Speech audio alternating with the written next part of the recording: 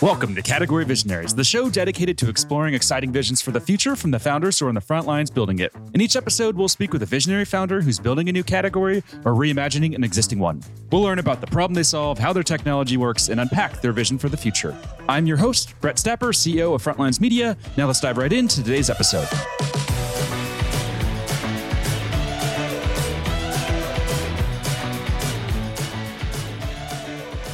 Hey everyone, and thanks for listening. Today I'm speaking with Tomas Reimers, co-founder of Graphite, a code review platform that's raised $22.5 million in funding. Tomas, thanks for chatting with me today. Thanks, Brett. Nice to be here. Yeah, so before we get talking about what you're building, let's start with maybe a quick summary of who you are and a bit more about your background.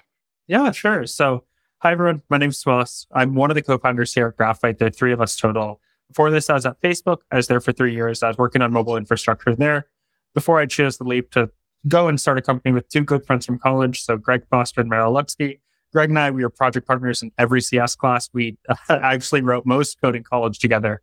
I think there were 2 classes we didn't do our process together. And then Meryl was a few years ahead of us in school. He was more a mentor figure for us, working sort of like venture capital startups. He had left college to go do his YC startup back in summer 2013, came back to school, was a few years ahead of us and really taught us the ropes in startups. So when those two were like, yeah, we're going to do a startup and we want you to be a part of it, I knew that was an opportunity I couldn't miss. Nice. That's awesome. I see you left Facebook then in March 2020. Some interesting things were happening in the world in March 2020. I remember very vividly that week, my manager was like, you know, Tomas, there's like some very strange things happening in the world. You sure you want to leave the company or not? And I'm like, you can't retain me. Like, I'm going to go and start this company. And it's been a wild ride since then. I remember the original game plan was leave the company, take a few weeks off to like go have some vacation, put some space in between ourselves and work. With everything happening, we decided to invert and then start fundraising. With that, we decided to invert that. And so we actually, I left Facebook that weekend. I got on a plane to California, got to San Francisco that week, March 9th, I think. And I just remember that week so vividly because the first 2 days, every meeting was in person. We'd all say yep, there's a virus out there, but we cure all our hits and get into this video. And around Wednesday, everything switched to remote. And it was crazy. All of our meetings were like, hey, can we do Zoom instead? And so we ended up spending a lot of that week in this tiny little Airbnb we booked, just taking the same meeting over and over and over again as we talked to VCs that were down the street. That's hilarious. And one other question just on your time at Facebook there. What would you say is the number one thing that you walked away with when you left Facebook? Oh, so much. I'm eternally grateful to Facebook. Politics of that company aside, I love the work I was doing. I love the people I was working with. I still keep in touch with a lot of them. I think the main thing I left Facebook with was a sense of what a good team and engineering culture looked like, which has been so valuable to draw upon now, where so frequently we're growing the company pretty quickly. And I know we'll get to that later on in the show. But for us, I think there's this constant question of what would a big company do? And I think I was fortunate enough there to be able to get a sense of sort of how do teams work? How do we structure them? How do we abstract things out? How do we prioritize things? How do we goal them? And being able to walk into a startup with that is such a valuable skill set. Yeah, I bet. That's awesome. Now, 2 other questions we like to ask just to better understand what makes you tick as a founder and entrepreneur. What CEO do you admire the most and what do you admire about them? Great question. So I was thinking about this. So CEOs are definitely harder one, mostly because I think that there's so much that goes into a founding team beyond just the CEO. I'd say the team that we admire the most right now is Linear. So if you've seen Linear.app, they do a lot with a little is our take. Their team is somewhat small, but their product is incredible. Their growth strategy has been really successful. They continually hit the mark on execution and it impresses us every day. Nice. I haven't looked into them too much, but I certainly will after that. What about books? Is there a specific book that's had a major impact on you? And this can be a business book or a personal book that's influenced how you view the world. So many. Fiction or nonfiction? Because I can do both. Let's do one of each. Great. My favorite book of all time is a book called The Last Days of Night. It's historical fiction on Edison and Westinghouse and the invention of a light bulb. It's based in New York, which is near and dear to my heart because I live here.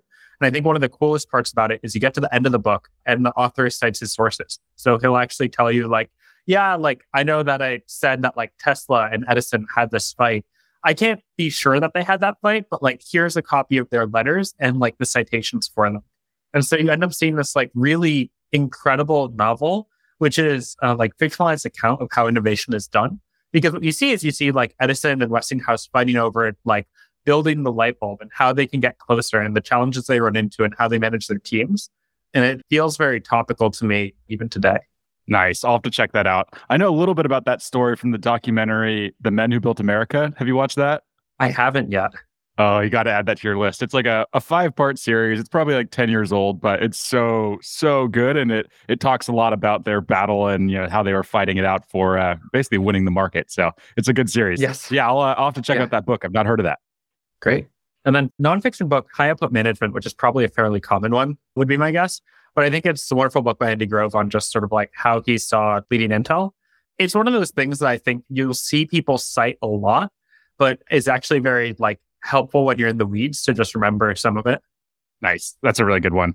I think I first heard about that in an interview that Brian Chesky did like years ago. And it was something about his approach to learning that I think he called just going straight to the source, something along those lines. And he would just pick one book, dedicate to mastering that book. And then that would be, what he basically uses. And High Output Management was on there. So I'm like, all right, it's good enough for Brian Chesky. It's good enough for me. I'll read this book. It's a good one.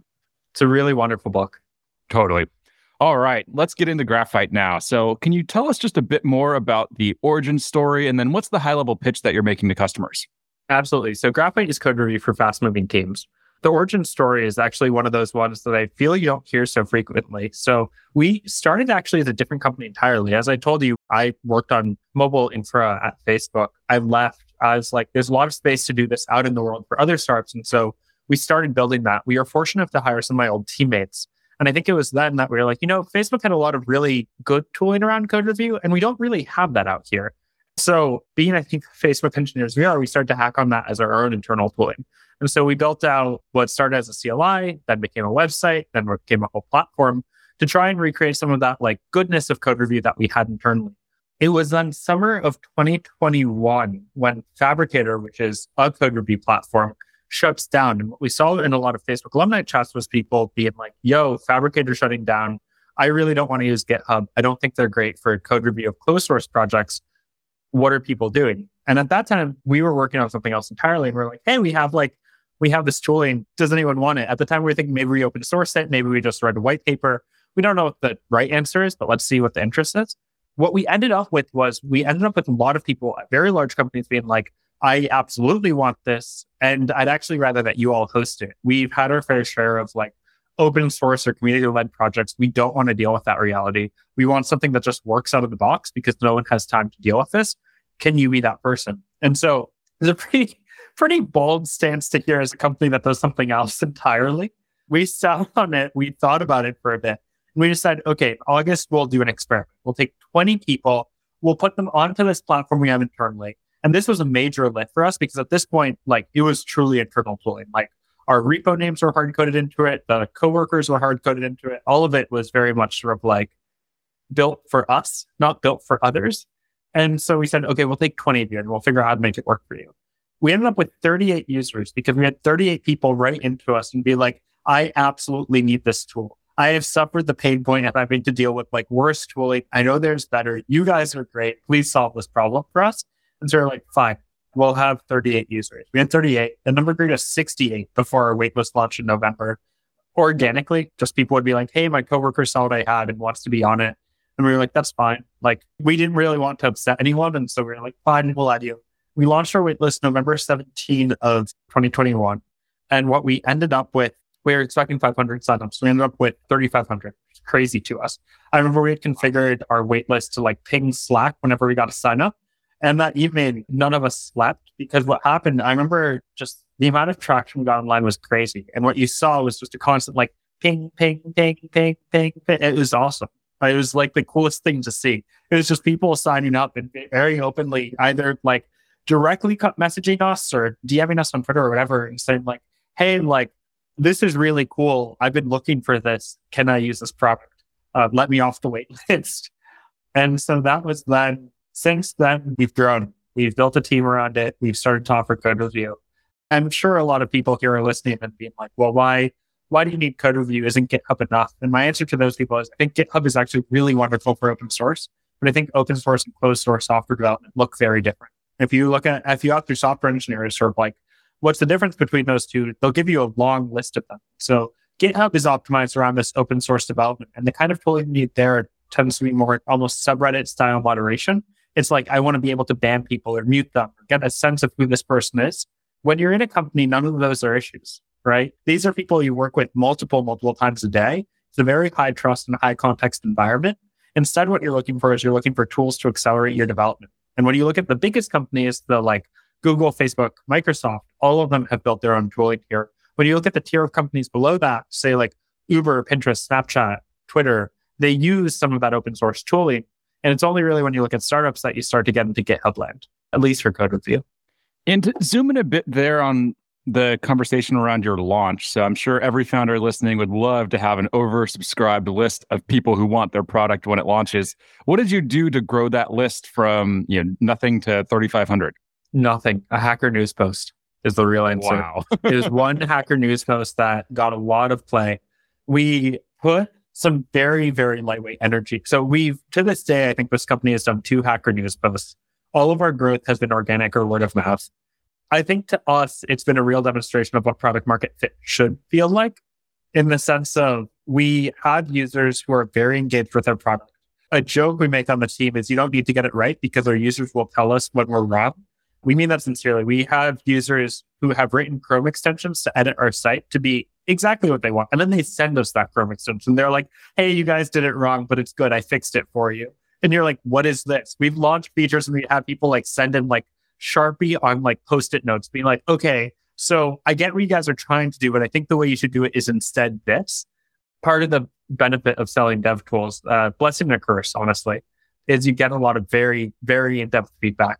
And so it's very cool to sort of like take all that feedback in and then be able to say like, okay, we think this is the way that software development like should happen or what makes most sense to our users and offer that out. Makes a lot of sense. And I think that's something that probably every company has to deal with, right? When they're trying to sell tools to developers, is developers seem to be very allergic to traditional marketing channels and tactics. So long term, how do you view marketing to developers? Is there a point that you're going to have to add in some different channels there outside of just organic? Or what are your views when it comes to just developer marketing in general? I forget who told this to me, and it's become only more true with time, is that developers don't want to be sold to, they want to be taught. And so when you're thinking around, quote, selling to developers, what you need to be thinking around is not like selling in the sense of marketing and ads. What you need to be thinking around is education, almost from the perspective of like a college class. The best advice I was given was like, okay, if you want to really like get your name out there, what you should do is you should come up with like a syllabus for code review. Pretend you're a college professor, you're teaching code review 101. What do you need to teach people? Write that syllabus, write that content, and then start to share that, because that's how you get traction within the developer community, right? It's, hey, I've created this thing of value. I want to go ahead and like share knowledge we have, share standards, share data, share research, share practices, share thoughts. And then that's what gets shared. I love that. It's such a good mindset to have when you're approaching developers. Now, you mentioned 3,500 there at sign up. Are there any numbers that you can share today to demonstrate how much progress and growth you've seen? To this day, we still have a wait list. We haven't let everyone off. We've grown our users. So the number I'll share is from those initial 68, I think we now have about 2,000 weekly active users. That's the number we're trying to grow. We've paused the wait list for a little bit because what we're really trying to do is we're trying to make their experience perfect. I think one of the things that we've learned is code review is just such a like personal and important part of the workflow that many developers have many different opinions around how it should go. And so that's what we're trying to optimize. And is there any like internal pressure, or do you feel pressure just for the need to grow to not have a wait list? Like, are you ever tempted to just turn that off and let everyone on that wants to come on? Definitely tempted. I think one of the things that's so funny about our product, though, is we have so many people chomping at the bit. Like every time we make like a small post or something, we get a slew of people who are like, yes, I want it. Let me on. And so for us, at least at the scale that we're at, growth is not the major concern. Instead, it's more like education and adoption of, okay, pretend someone does sign up. Do they understand our workflow? Do they understand our tool? How do they react to it? Especially because I think what we've seen in the early days is that a user who you give the wrong first impression to is really hard to recover. And we still deal with that. We have some users who like, we let on a little too early. And what happens is that they'll tell us. We'll do interviews with them. We'll be like, hey, we noticed that you don't use this feature. It's working. They're like, yeah, it breaks in this way. And we're like, we fixed that like 12 months ago. You really have not even attempted to re-engage with the product. And so for us, it's around fixing that first impression, because every lead exposed is one who we're either going to like capture forever or burn. And so we want to be mindful around sort of that funnel. That makes a lot of sense.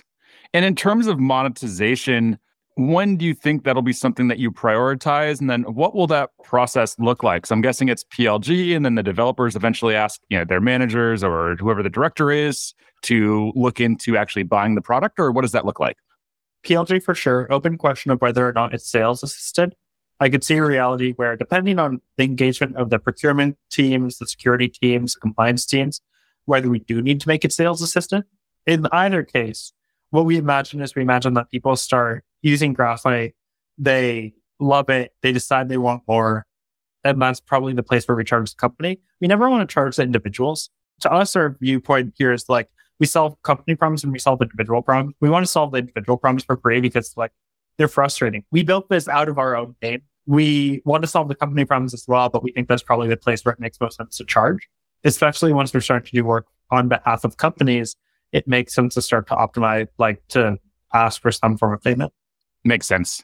What are your views when it comes to the market category that Graphite is in? Do you view this as just part of that existing code review category, or is this a totally new category that you're going to create, or is category creation not really relevant at this stage? It's funny. I think we see ourselves as a dev tool. I think the dev tools like category is so big. In general, we talk around the code review, but I think that code review can be in some ways informative and in some ways confusing. Definitely, there are people who are like, oh, like code review is one thing. And I think code review is one thing. I've only ever used GitHub code review. And because of that, I don't know like what code review can be different. I think for people who have worked, I'm going to say large or medium-sized company, they're like, oh yeah, code review makes sense in the category. There are a lot of tools in that space. And so for us, the category, I think at this point is more of a branding and marketing question. How do we want to position ourselves? But I think for ourselves and for customers that use us, it's very clear what we do. We offer code review. We improve upon the entire experience of like creating the entire software development experience, from creating your PR to reviewing your PR to merging your PR.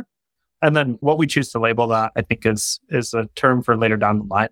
Got it. Makes a lot of sense.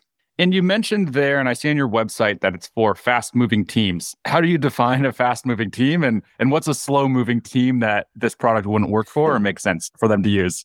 I think of open source as slow-moving. What I mean by that is if you're an open source maintainer, you get a pull request, and the expectation is that you review it maybe within the week, maybe within the month. It's certainly not within the day, and within a company, it's within the hour, right? And I think that's how we think around that is what's the velocity that you're trying to hit? I think that there are some teams for which they're like, actually, we don't mind like a slower velocity for whatever reason, right? Perhaps it's open source, perhaps it's just not a priority, whatever. This is the wrong tool for that. That's not what we're building. What we're trying to optimize for are the teams where the developers spend a majority of their day in code review, and where what they're trying to do, either like creating things to be reviewed, reviewing other people's things, or responding to review. And what we're trying to do is we're trying to optimize that process so that they can get their code out from like, we like to say task to trunk, of like taking that ticket off of their task tracker, implementing it and getting it merged in so that their users see it as fast as possible. Interesting. And what about go-to-market challenges? So I'm sure there's a long list, and we don't have hours for this interview. But if you had to just choose one of the top challenges or the number one challenge that you faced so far bringing this to market, what would you say that challenge has been, and how'd you overcome it? So many challenges, and I think the fun part about building a startup is that there are always more challenges. So I think one of the more interesting challenges that we had was educating people on our workflow. So one of the things that we do is we offer what we call a stacked changes workflow.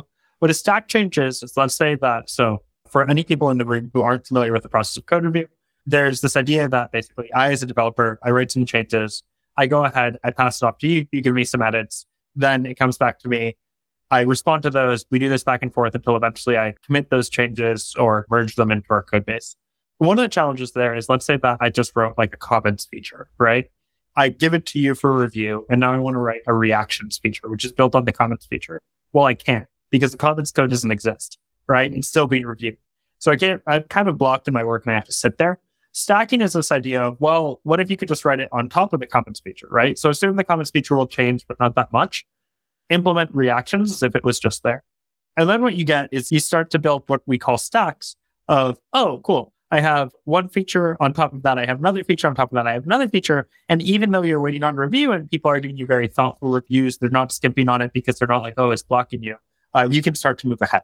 And so that's a very cool thing. It exists at Google and Facebook, a few other companies as well. For other people, it's around educating them, right? And so if you go to our website and you go to graphite.dev/CLI, you'll see an entire sort of page we've dedicated on how to educate people around this workflow. You see stacking, you see the CLI. And so much of what we were saying before is the challenge for us is in some part marketing, but more education of just how do we communicate the benefit to people, both of the problems that you run into when you don't do this, how you fix this, and going from there. Nice. I love that. I love the line educating instead of marketing as well. That'll be the quote we pull out from the interview. And last couple of questions here for you. What excites you most about the work you get to do every day? Oh, the coolest part about it is working with developers day in and day out.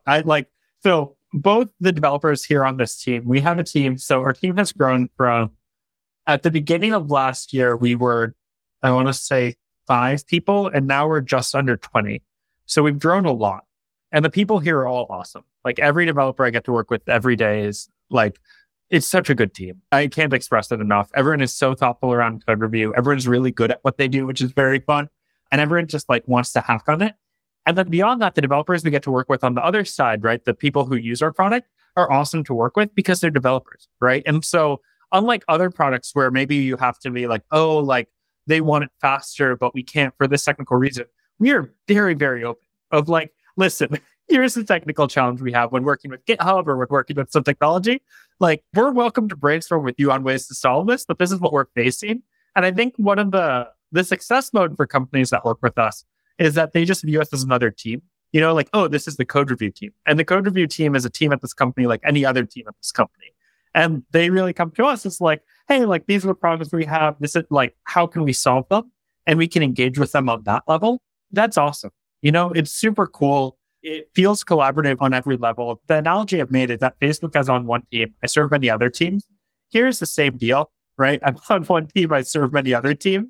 And we just get to like, we have regular check-ins. We have regular meetings. We like work with them to figure out how we can accomplish our goals. Yeah, it feels very cool. That's amazing. And is everyone based in New York and in the New York office, or are you guys remote? Everyone is based in New York. We're here in the heart of Soho on Spring and Mercer. Everyone's in person. We are a full in-person company.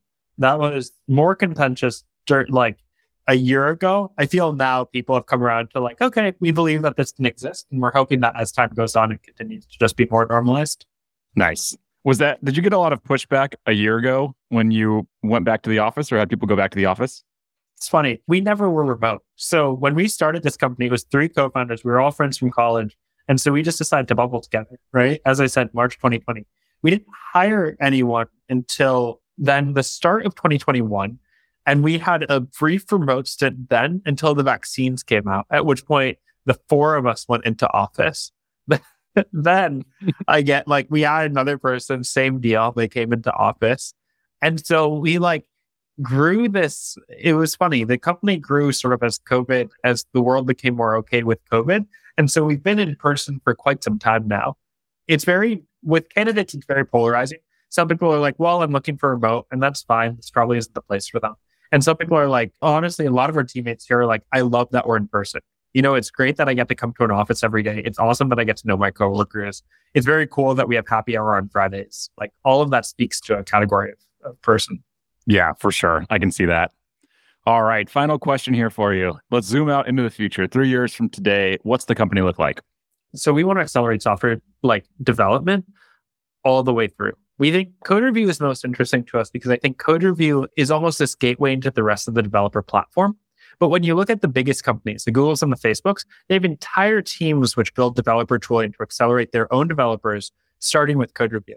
And we view ourselves as that for everyone else, right? What we really want to do is we want to bring like the speed that these big companies can iterate and develop with, and like the safety and quality that they get from that too, of more integrated testing, better code coverage, things like that, and provide that to everyone. And so for us, code review is just the beginning. it's a way to start to change the workflow to what we believe to be faster and better, and to hopefully take that and see the whole vision through. That's awesome. And that's super exciting. All right, Tomas, unfortunately, that's all we're going to have time to cover for today's interview. Before we wrap, if people want to follow along with your journey as you continue to build, where's the best place for them to go? Best place is graphite.dev. We have a blog post right now. We have just started posting regular changelog updates. So follow along there. And if anyone is interested in either using Graphite, feel free to shoot me an email at tomas@graphite.dev or joining Graphite. We're also hiring. Awesome. Thanks so much for taking the time to chat, talk about what you're building, and share this vision. This is super exciting, and we look forward to seeing you execute on this vision and come back in 5 years when you've fully executed on everything you talked about. Thank you so much, Brett. It's been wonderful being here. All right. Let's keep in touch.